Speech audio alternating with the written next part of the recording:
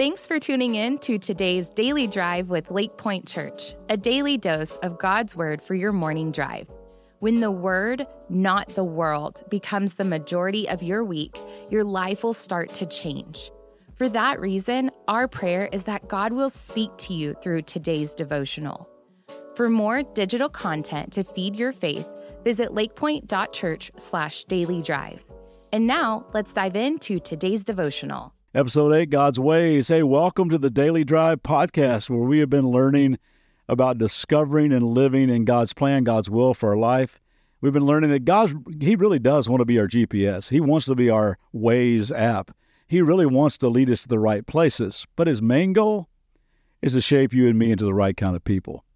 And we're walking through a story that illustrates all of this. It's the story of a young guy named Joseph, who is like a high school senior, who goes from being the golden child of his family to working as a slave in the home of an Egyptian Secret Service agent named Potiphar. And we left off yesterday by seeing that even though Joseph was far from home and the dream that God had given him about his future was far from his current reality, he just decided to, bloom where he was planted. He didn't understand what was happening to him, but he knew that God was with him, and he knew that God wanted to do something in him. So he just chose to work hard with excellence and a great attitude, and guess what? His boss takes notice. After a while, Potiphar says to Joseph, "Man, you're really good. You're honest, you're smart, you're trustworthy. You know what? Everything I have now, it's in your command. You got full run of the house. I'm trusting you with all of my administrative affairs." So Joseph, he's doing his thing with character. He's being honored by God.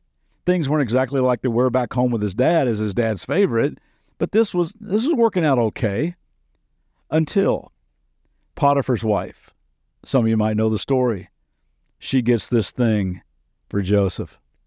Now the scripture says that Joseph was this well-built, handsome hunk of a guy. And I did a little word study on the ancient Hebrew word used for handsome in the text. Literally, it translates totally bald with a little gut. Look it up yourself. I just made that up. But she tries to seduce this handsome guy. But because of the authenticity of his heart, he won't give in. He thinks, man, Potiphar trusts me. He's given me everything in his house. How could I take his own wife? And then he says to her, listen, I can't do this and sin against God. Well, she's totally frustrated by that. So this one day when nobody else is around, Joseph's working inside the house. She grabs his clothes and demands that he sleep with her.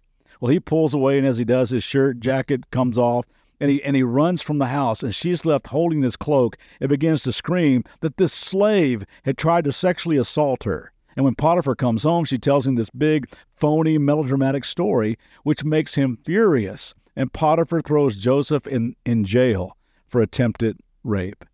Ever had one of those kind of days where you're just trying to do the right thing? You're just trying to do the honorable thing, and then all of a sudden, you find yourself looking through the prison bars of false accusation? But you know what the scripture says, right? Once again, it says God was with him. God was with him in that jail. He was right there with him. Now, I don't know, but maybe God was reminding Joseph, remember the dream I gave you? I really do have a great plan for your life.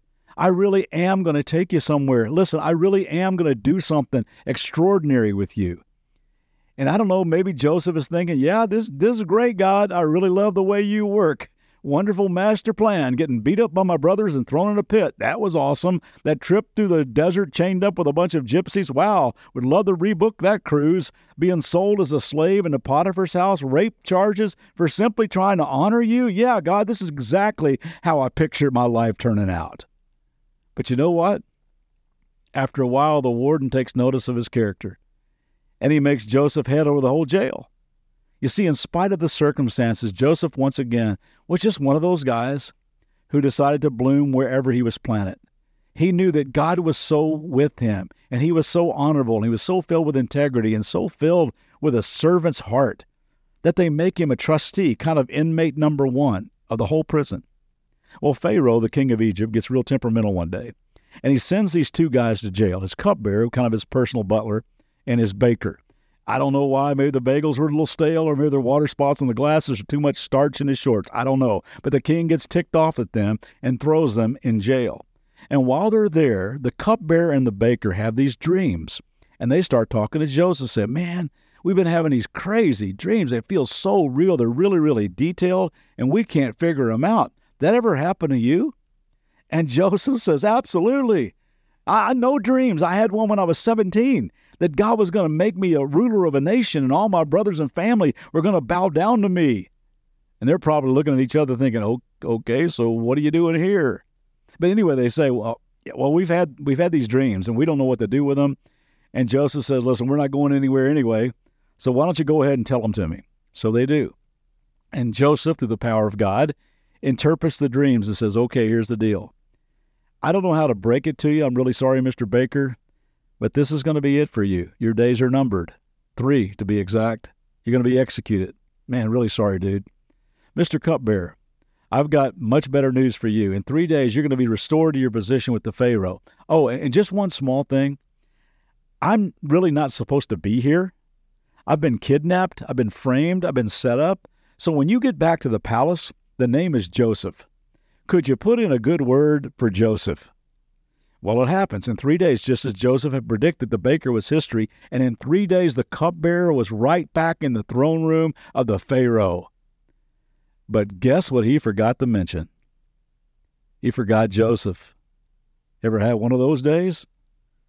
And for 2 years, the scripture emphasizes, 2 full years, Joseph waited in that jail. Now, let me suspend the story right there and say this. 13 years have gone by. Not 13 minutes, not 13 days, not 13 months, 13 years. And in every one of those days, I think Joseph had the same opportunity that you and I have to lose sight of the principle that reminds us God really does have a plan for our lives. He just has a much better view from above. And in every one of those moments, I think Joseph could have been limited by the little snapshot of what he saw in his circumstances and lost total hope that there was a loving God who had plans for his life. And maybe, just maybe, you're in the middle of one of those 13-year plans. I want to remind you that God sees the whole picture. He has a bigger canvas in his mind, and whatever we're able to see is just a little snapshot that fits in the plan that God is lovingly unfolding in our lives. God does have a hope and a future for your life. So trust him through it. Bloom where you're currently planted. He loves you, and he is working behind the scenes to bring about good in you and through you. We'll pick up the rest of the story tomorrow, but let me pray for you today. Father, there are some listening today that feel like they're in the middle of one of those 13-year seasons. I just pray that you would comfort them today, encourage them today, just wrap them up in your peace today, and remind them today of the plans you have for them. I pray that whatever they're going through, that they be able to grasp how high, how wide, how deep, how long your unfailing love is for them. And I pray all this in the name of Jesus. Amen. Have a great day. See you back next time. Thanks for tuning in today. For more biblical teaching and worship, join us for our Church Online live weekend services on Saturdays at 6 p.m. and Sundays at 9:30 and 11 a.m. Central Standard Time. Also, if this podcast was helpful to you, would you be sure to rate, review, and share this podcast to help get the word out? For more information about all digital ministries of Lake Point, visit lakepoint.church/dailydrive.